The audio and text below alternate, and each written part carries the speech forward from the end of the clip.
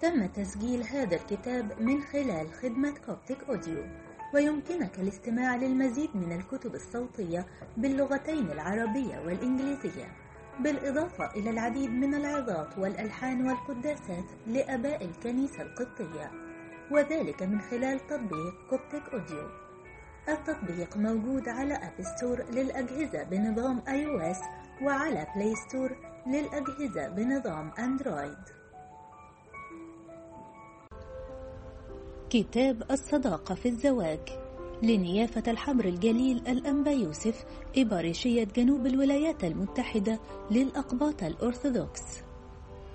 تقديم: كلفني نيافة الحبر الجليل الأنبا يوسف باتضاع شديد أن أكتب تقديم لكتبه الجديدة عن المشورة الأسرية، وفي الحقيقة فإن هذه الكتب هي المحاضرات الشيقة التي ألقاها نيافته على طلبة مراكز المشورة بالكنائس المتعددة، ثم سجلت في كتيبات لتكون مراجع للحياة الاجتماعية والأسرية لأبناء الكنيسة.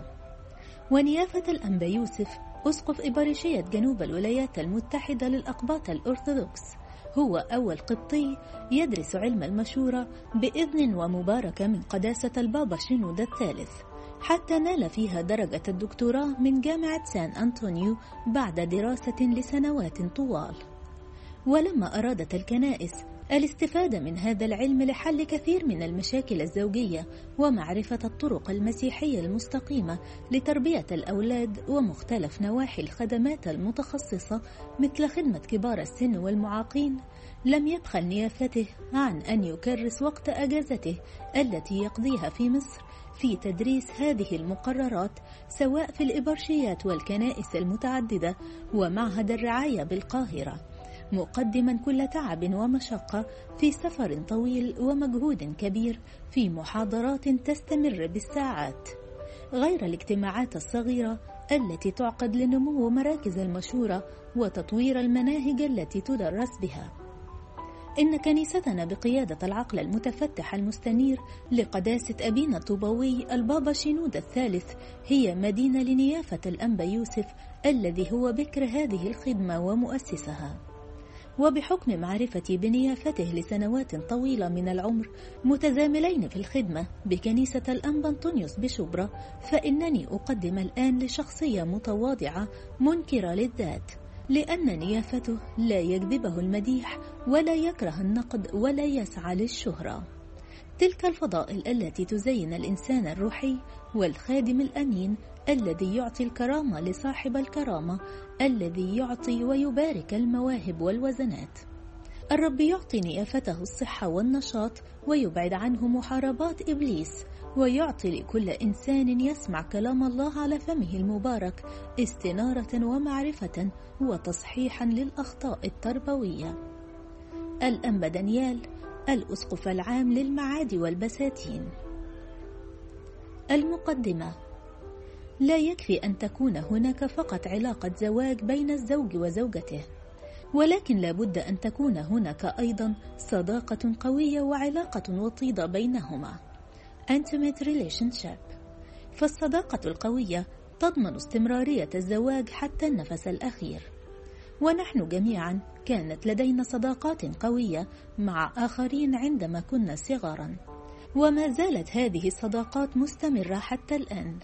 فالصداقة بين الزوجين تساعد على تدعيم مفهوم العهد الذي لا يحل ولا يكسر في الزواج. يجب أن تكون أهم أولوية لدى الزوجين هي أن يجعل كل طرف الطرف الآخر أعز وأقرب صديق له.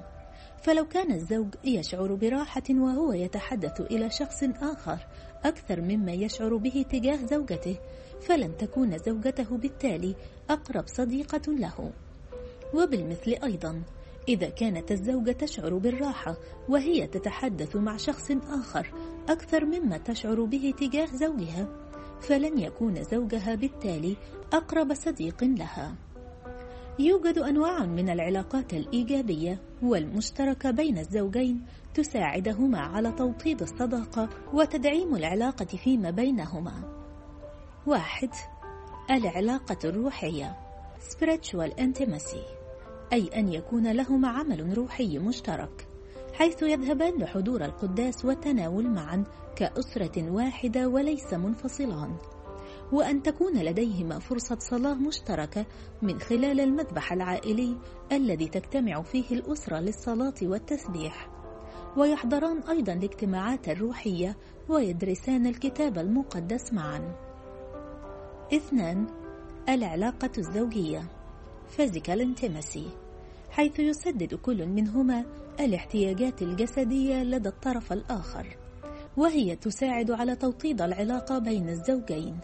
ليس للمرأة تسلط على جسدها بل للرجل، وكذلك الرجل أيضا ليس له تسلط على جسده بل للمرأة. كورنثوس الأولى 7:4. 3. العلاقة العاطفية Emotional Intimacy، عندما يجد كل طرف أن احتياجاته العاطفية مسددة ومشبعة من الطرف الآخر، فإن الصداقة فيما بينهما تزداد بقوة، وأقصد الاحتياجات النفسية العميقة من حب واحترام وتقدير واهتمام وتكامل. 4. علاقة العشرة Lifelong Intimacy، الحياة معا في بيت واحد عدة سنوات تجعل الزوج والزوجة يألفان بعضهما البعض، وكل طرف يفهم الطرف الآخر بالنظرات دون كلام، لذلك تتولد صداقة بالعشرة، وهي من أعمق الصداقات. وسوف نتطرق في هذا الموضوع الهام إلى عدة نقاط.